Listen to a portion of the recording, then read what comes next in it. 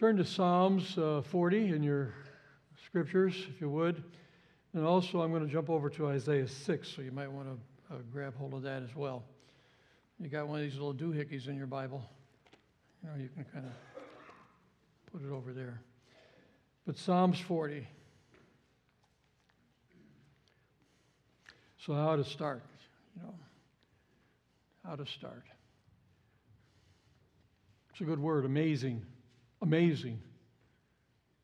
When we think about God and who He is in our life.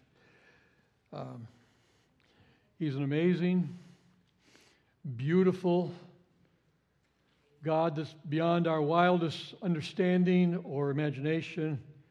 And that God has chosen us and invited us into life with Him through His gospel, through what He's done on Calvary.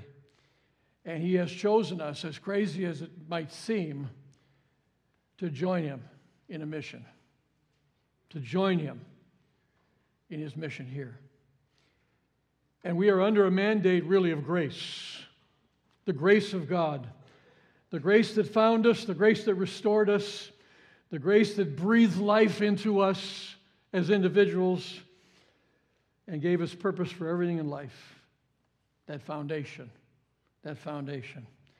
And we become, because of that, amplifiers of the beauty of God, the beauty of Jesus among all people. And we share that. The psalmist says it like this in Isaiah 40. You want to stand together for the reading of God's word? I waited patiently for the Lord, and He inclined to me and heard my cry. He also brought me out of a horrible pit, out of the miry clay, and He set my feet upon a rock, and He established my steps. He's put a new song in my mouth. Praise to our God. Many will see it and fear and will trust in the Lord. You may be seated. So there it is, our Father, in your word. There's the gospel. You picked us up. You rescued us.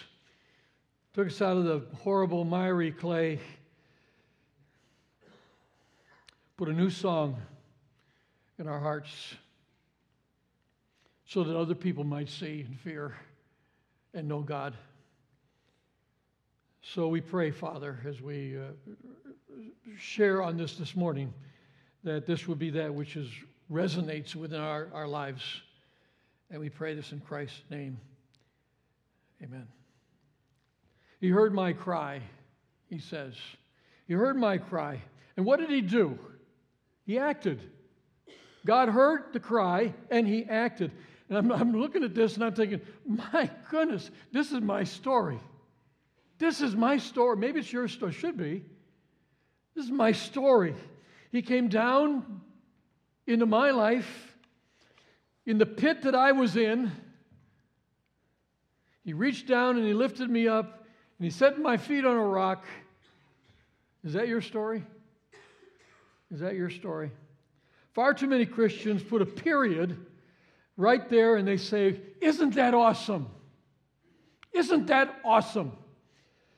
Jesus reached down and He saved me. He put my feet on a rock. That's an awesome thing that He's done for me. But there's more. The gospel in Psalms 40 is a full gospel. He goes on, and this gospel produces proclaimers. Psalms 40 and verse 3. He put a new song in my mouth. A song of praise to God, which we've been singing this morning. Many will see, many will fear, many will put their trust in the Lord. A new song. So if you're not singing, something's wrong. Something's wrong.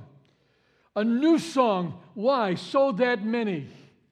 Not merely one person in the course of my life, but many would hear, many would believe.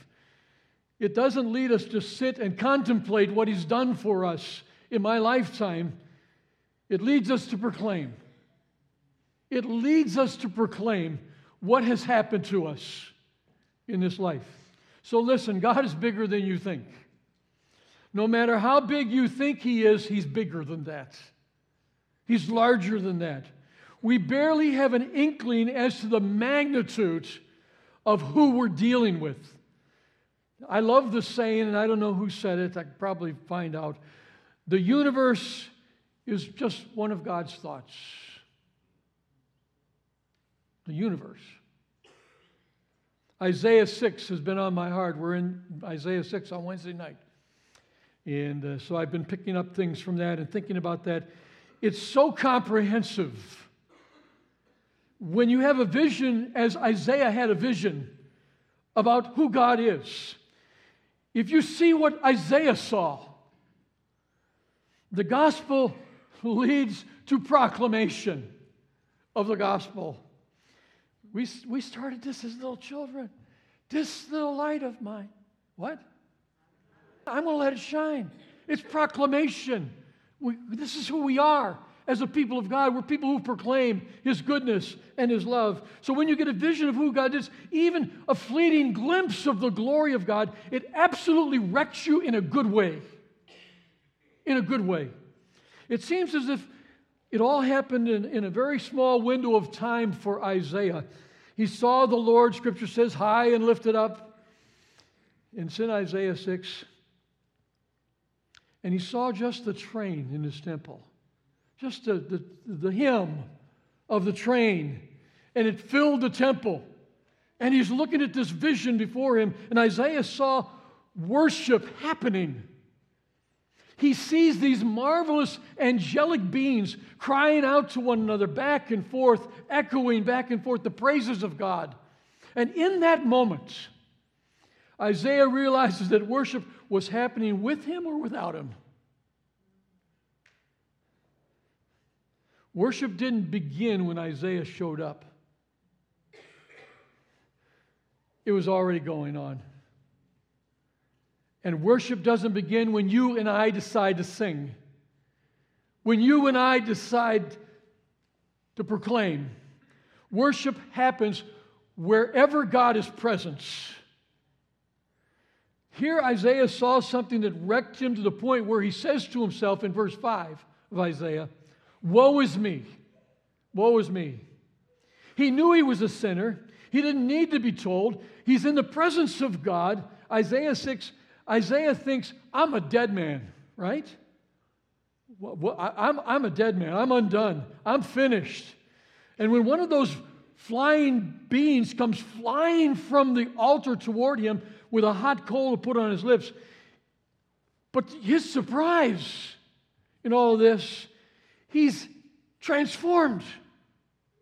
His life is transformed.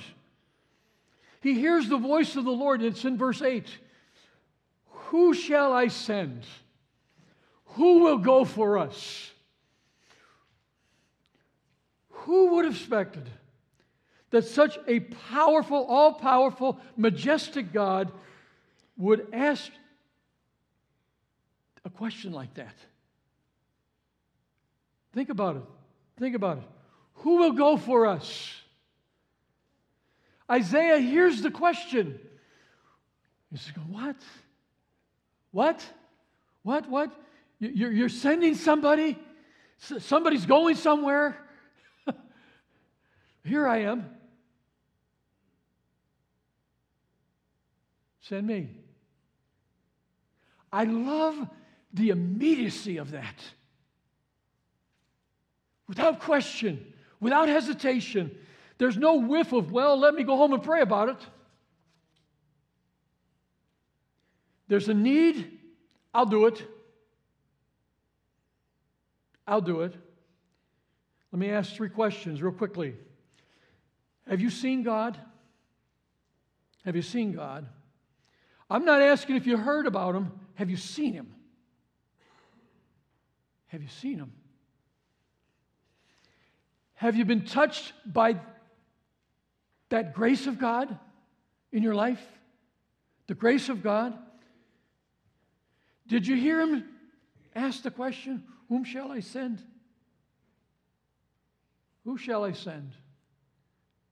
This word is messed up on a magnitude that's staggering. People are lost. And God cares. God cares. And He's asking, who? Who will proclaim? Who will go? Who will say something about who I am? Now let's back up and think about who's asking the question. That's a good question, right? Who's asking this question? The question is being asked by a cosmic God, an almighty God, who will absolutely blow your minds. A God who is being worshiped right now, right this moment, by the whole universe. Right now. And by the way, God isn't banking on our worship here this morning. He is saying, you know, I hope they sing some songs. I really need some worship. I hope they're singing. Verse 3, Isaiah 6. Seraphim are singing. Holy, holy, holy is the Lord of hosts. The whole earth, we sang it, is full of His glory. God is being worshiped right now. And the whole universe, in some way, shape, or form, is praising Him in one way or another. And I want to help us get a grasp of that just a little bit, the staggering significance of this God who's asking the question. And let me point out to you a few amazing things. The discoveries that we get when we look at outer space. When we put the Hubble telescope, and if you want to Google this, you can. You Google Hubble telescope, ultra deep field. Ultra deep field. It's a photograph of 10,000 galaxies. 10,000 galaxies. Each one of those little dots that you see are galaxies. Each one the size of our Milky Way or bigger. All different sizes, all different shapes. And here's what blows my mind.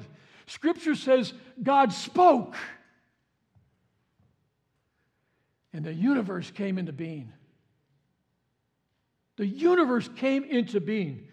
In Psalms 33 and verse 6 it says this, by the word of the Lord the heavens were made, and the starry host by the breath of His mouth. He spoke and it became. In other words, God didn't lift a finger. God didn't lift a finger when He made the universe. He breathed the stars into birth. Think about it. Think about it. Take our own sun. We're looking at something so intense, we don't even want to get close to it. We've got to be about 93 million miles away from it. And then we read that God just breathed out stars. It's mind-boggling. It's mind-boggling. So God, by the use of His voice, made a universe. And imagine Hubble, again, orbiting 350 miles above our Earth. It would be like you and me looking through a straw that was like 8 foot long. And we look through the straw that's 8 foot long. That's how small a portion of sky that we're looking at right there. That's how small it is. We're looking at 10,000 galaxies. So who's asking the question? Who will go for me? Who's asking the question? That God. Does that blow your... That God. That God. He's the one who will go for us. You know, the Creator, the galaxy-breathing God. And on another note, as I was researching and looking at all this, I just couldn't fathom this because it took me back to Star Trek, you know, as a kid. Oxford physicists have discovered a subatomic particle that can transition between matter and antimatter. I can't even think about that. I don't even know what that means. You know? But let's go back to, I don't want to talk about that. That I don't understand it. We'll go back to this, the galaxy. Here's another galaxy up there. This is called the Sombrero Galaxy. This is staggering. It's so very, and it's not the biggest, but it's so huge. It's 29 million light years away. Process that. 29 million light years. We know what that is. We studied this in school, in science. What's a light year? 186,000 miles a second. You can go around the Earth 7.5 times light in 1 second. Think about that. And this is 129 million of those light years away from us. The galaxy-breathing God is the one who invites us to come on this mission. He's inviting us to be part of His purposes. And by the way, once we've thought that light was the fastest thing, we thought it was the fastest thing, but now we're not so sure about that. Scientists say that's really not buttoned down. It's not firm science. So light travels at 186,000 miles a second. If you do that for a year, you've traveled 5.8 trillion miles. Trillion miles. A trillion is almost pointless for us even to talk about unless you're the government and you've got some money you want to spend. Right? But get this. If you go 29 million light years, you come to that. The Sombrero Galaxy. Do the math. That's 29 million times 5.8 trillion miles. The Sombrero Galaxy looks like a flying tortilla or whatever you want to do there. It's just gigantic. There are about, it's estimated, 200 billion to 300 billion stars in this. So what's it doing out there? What's it doing out there? It's doing what it was made to do. It's honoring God. It's glorifying God in its immensity, in its brilliance, in its glory. It's honoring God. Let's go to Psalms 148. Psalms 148, and then we'll come back to the question that we're posing. Who shall I send? Psalms 148 begins with some really powerful words, 3 very powerful words. Praise the Lord. Praise the Lord. Here's what it says. Praise the Lord from the heavens. Praise Him in the highest heights. Praise Him, all angels. Praise Him, all His host. And then look down at verse 3 and 5. Praise Him, sun and moon, and praise Him, all you shining stars. Praise Him, the highest heavens, and you waters above the heavens. Let them praise the name of the Lord. This is the way it works with God. He first reminds us of bigger things, the bigger things, that is heaven, the heights, the angels, the heavenly hosts, the stars, and then He mentions the sun and the moon, the stars, and He says they're all worshiping. It's not just a literary maneuver that He's talking about here. It's happening. All of these things are worshiping God. In God's universe, stars just don't shine. They sing. You know that, right? Stars sing, you know. Jesus kind of alluded to some of this when he was talking about those people that were worshiping on earth. He says, well, if you won't praise me, what? The rocks will. I mean, and that's not hyperbole. He meant that. They will. If you won't praise me, they will. They will. The rocks will praise me. Let me mention another star called Veliposar. And it's magnificent. There it is right there. And those things that are emitting from that are sounds that are going out on all sides. And there's hundreds of these out there. Thousands, millions of them. And they're all making sound. And the primary function of the universe isn't just to house us. You know, we're so arrogant. It's to magnify the Creator. It's to magnify who God is. The stars are singing to Him. And I stumbled onto a beautiful cluster of stars when I was looking at this called 47 Tuc. That's an abbreviation of the longer word, which I can't pronounce. So you have to do that. It's as if God shoved thousands of stars together like diamonds. You know, just shoved them all together in the sky and into a big old pile up there in the sky. It sounds like a string section in God's orchestra. They're stars that are singing all the time. There's noise emitting. Google that when you get home, Tuc 47, and push sound, and it'll let you hear them. They're singing. When you hear Vela Pulsar or Tuc 47 Pulsar, you hear Psalms 148 coming to life. The Psalms are coming to life. But He doesn't want you and me to be left out of the praise. He doesn't want us left out of this. So now He brings it to us. And He keeps bringing it down from all of this down to the sun, the moon, the stars. Now He's bringing it to us. So we've got the heavens, we've got the hosts, we've got the stars, the sun, the moon. He turns now to the earth, and He starts to name everything on earth, right? It's in verse 7. It's in verse 7. Different kinds of humanity even. Praise the Lord from the earth. See it? Your great creatures in all the deeps. Fire and hell, snow and mist, stormy wind fulfilling His word. Mountains and all the hills, fruit trees and all the cedars, beasts of all livestock, creeping things, flying birds. And then He brings it down to people.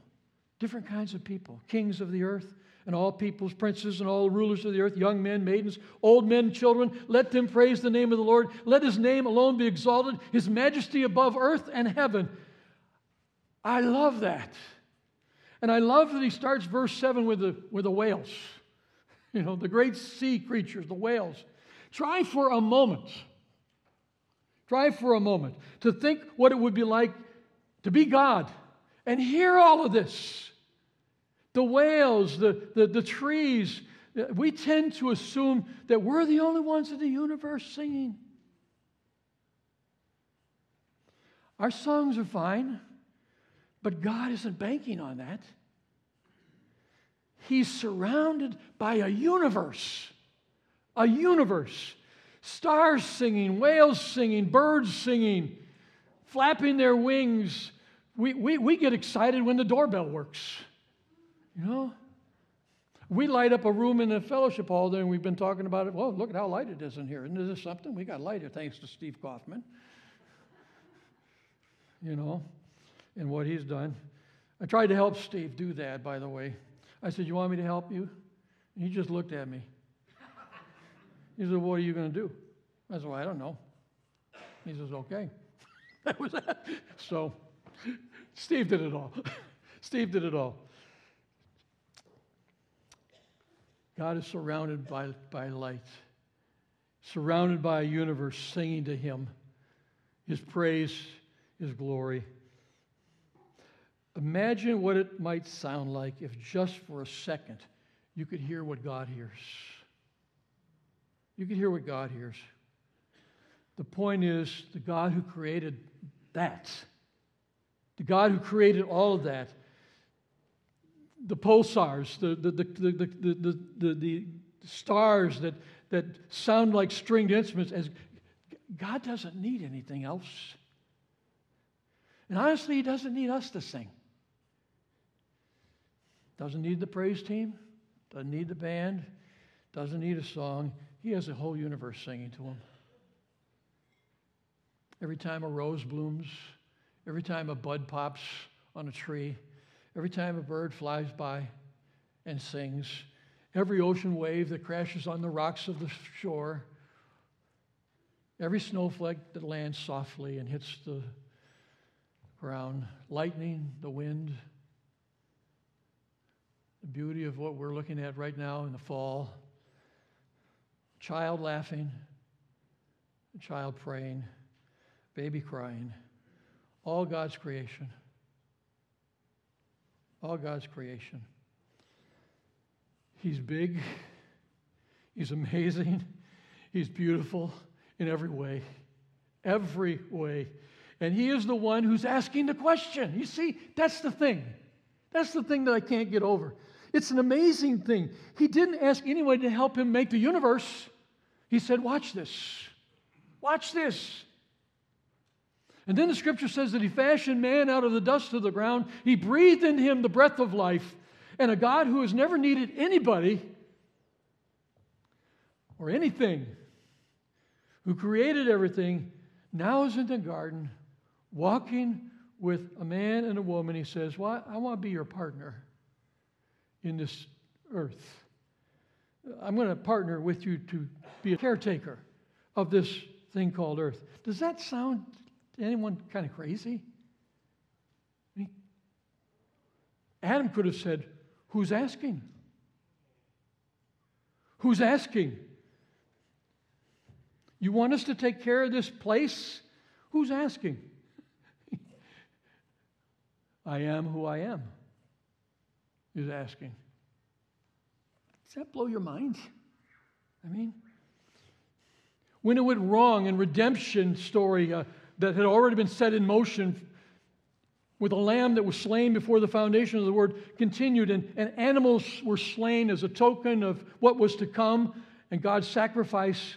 And even in that, God partnered with us. You say, no, God accomplished our salvation by himself. Yes, Jesus died alone, and he didn't get any help from us being raised from the dead. Yet God included us. God included us in the purpose of redemption. Prophets proclaimed the way. Baby Jesus needed parents. He needed a mother. Soldiers carried out the execution. Certainly Jesus was sinless and the only one who could die for our sins. None of us could be a part of that. But in his resurrection, he said, partnership is still alive. Partnership is still alive. It's very much alive. And we are to be those proclaiming lives. To proclaim who he is. The possibility of grace, the possibility of having peace with God to all people. To all people. I'm choosing you, he says, to help finish the job in my strength, my church, my people. My people. And I love the way Paul writes about this in Romans 1. He talks about his own calling of God in verses 1 through 4. I'll put it on the screen. He says, he unfolds the beauty of this partnership. Here it says this, Paul, a servant of Christ Jesus, called to be an apostle. Called by who? That same guy. Yeah. Set apart for the gospel of God, the gospel he promised beforehand through the prophets and the Holy Scriptures regarding his Son, who was descended from David according to the flesh, and who was declared to be the Son of God in power according to the Spirit of holiness by the resurrection from the dead, Jesus Christ, our Lord. Christ came for us. Grace came for us. And with grace, there was this calling of apostleship on Paul's life, set aside for the gospel of God. So there's no separation. Listen to me. There's no separation between mission and redemption. There's no separation in that at all. Inherent in our being redeemed to be the church of God, called of God, saved by God, being redeemed is that we are now a part of God's redemptive plan.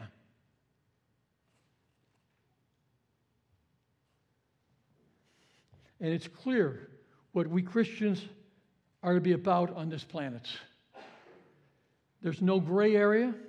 We don't need to debate about it. We don't need to think about it or pray or fast. God's made this very clear. Very clear. It's crystal clear what the church is to be about. And there has never been a greater need for the gospel than today. Our world is a mess. It's a mess. Our task is to shine. We're supposed to shine.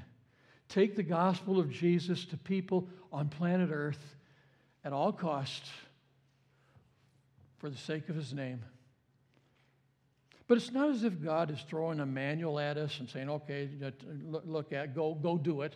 Go do it. No. God's on the move. God's on the move. What does he promise? If you go over to Psalms 46, and then in Matthew 24, you remember, and we like to quote this, be still and know that I am God. You know, that's the scripture. Be still and know that I am God. We like that. Like to calm our hearts and whatnot. But what's the next phrase?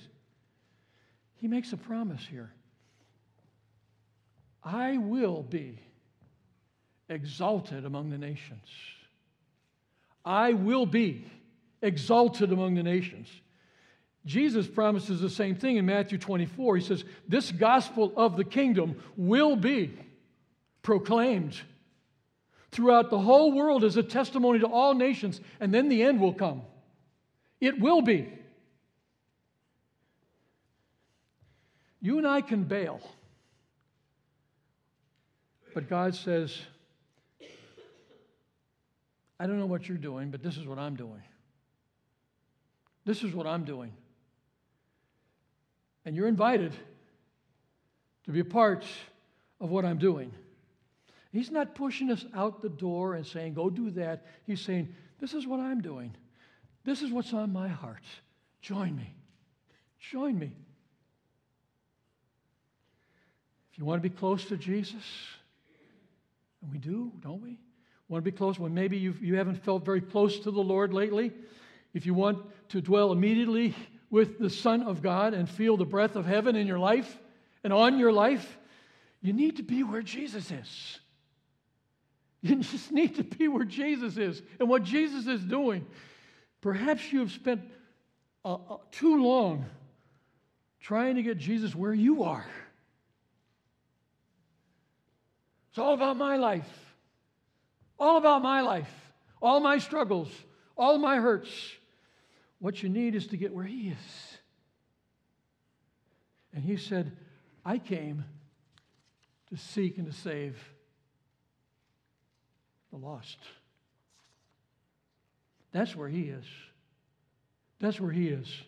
And if you haven't felt intimacy with Christ and a closeness with the Holy Spirit in your life, it may be because you're off doing your thing. Your thing. And God is elsewhere doing his thing. Maybe it's time for you to respond to this invitation and join up. Join up with God. Friday night we had a small group. If you're not in a small group, you should be. They just refresh me so. And we were finishing a book by Watchman Nee entitled The Normal Christian Life. Normal Christian Life. Last chapter of this book was the goal of the gospel. Good last chapter. The goal of the gospel. And he wrote this. This is a gentleman who was in prison most of his life. He says, this matter of our impact upon others turns on one thing, and that is the working of the cross in us in regards to the pleasure of the heart of God. It demands that I seek his pleasure. It demands that I seek his pleasure, that I seek to satisfy him only, and I do not mind how much it costs me to do so. God dares to partner with us. Who's asking the question? Who's asking the question? Who shall I send? Who will go? And God is standing before us this morning. You're standing in front of a galaxy-breathing God. Literally. And he's asking a question. Who will help? Who'll go? Who'll proclaim? Who'll proclaim? What do you say? If you were standing before God, what would you say? What would you say? And you are standing before God. You are. People, knowingly or not, in this world are waiting to be released from the emptiness of their lives, from the deadness of their lives by the grace of God. Doesn't the chaos that we're seeing around us in this world daily break your heart? Back to Psalms 40, where we started. We're going to end. I waited patiently for the Lord, and he inclined to me to hear my cry. He also brought me out of the horrible pit, out of the miry clay, and he set my feet on a rock. He established my steps, and he put a new song in my mouth. Praise to our God. Many will see it and fear and trust in the Lord.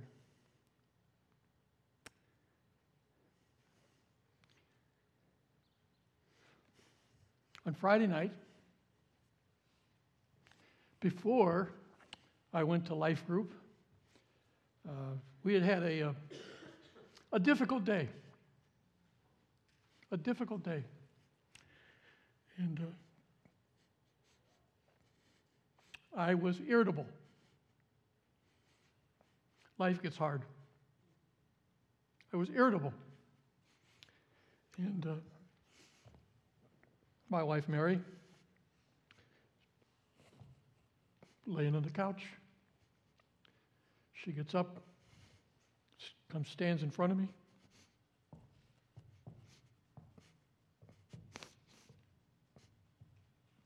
And she says,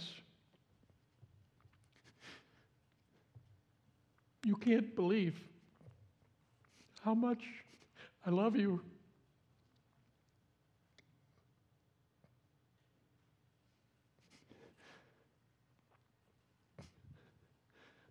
God in Christ, God in Christ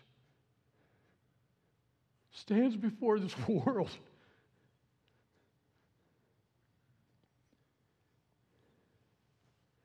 You can't believe how much I love you.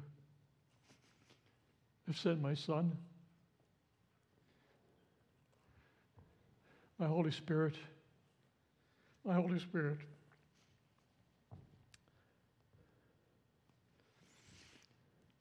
We become an amplifier of the love and the beauty of Jesus Christ in our lives.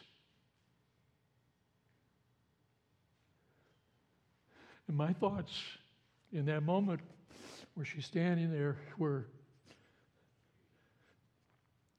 you can't believe how much I love you.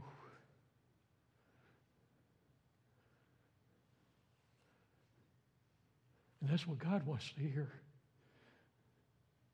Who's asking the question? Who will go? Who will? Is it too much to ask? What's too much to ask of a God like this? Is there anything too much to ask?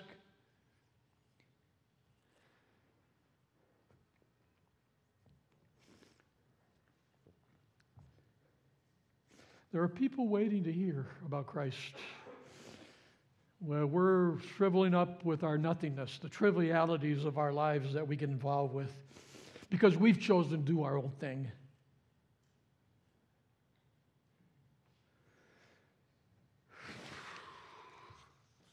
And God says, well, I'm committed over here to my things. And I'm over here with all my nothingness.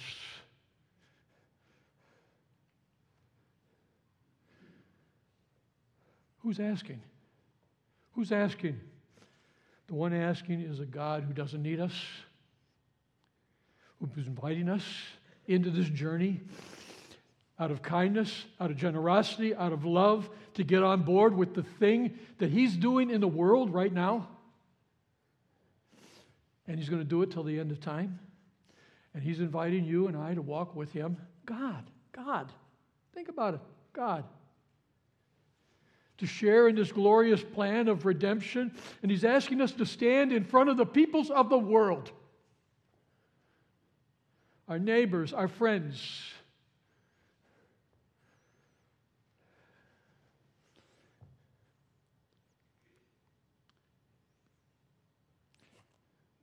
and represent Him.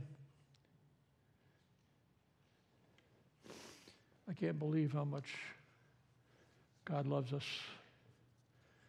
And as I get older, day after day, I'm reminded of it again and again and again and again.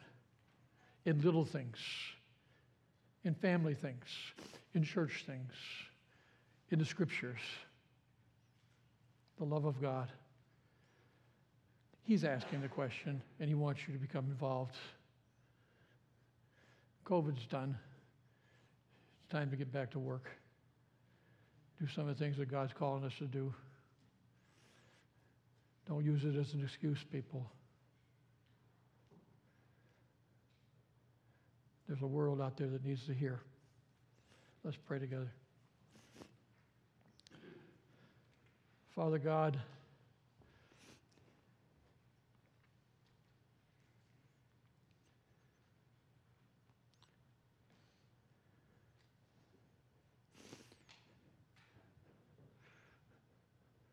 when I look at this scripture and what we've talked about this morning, this star-breathing deity, and I see Jesus on His knees washing the disciples' feet.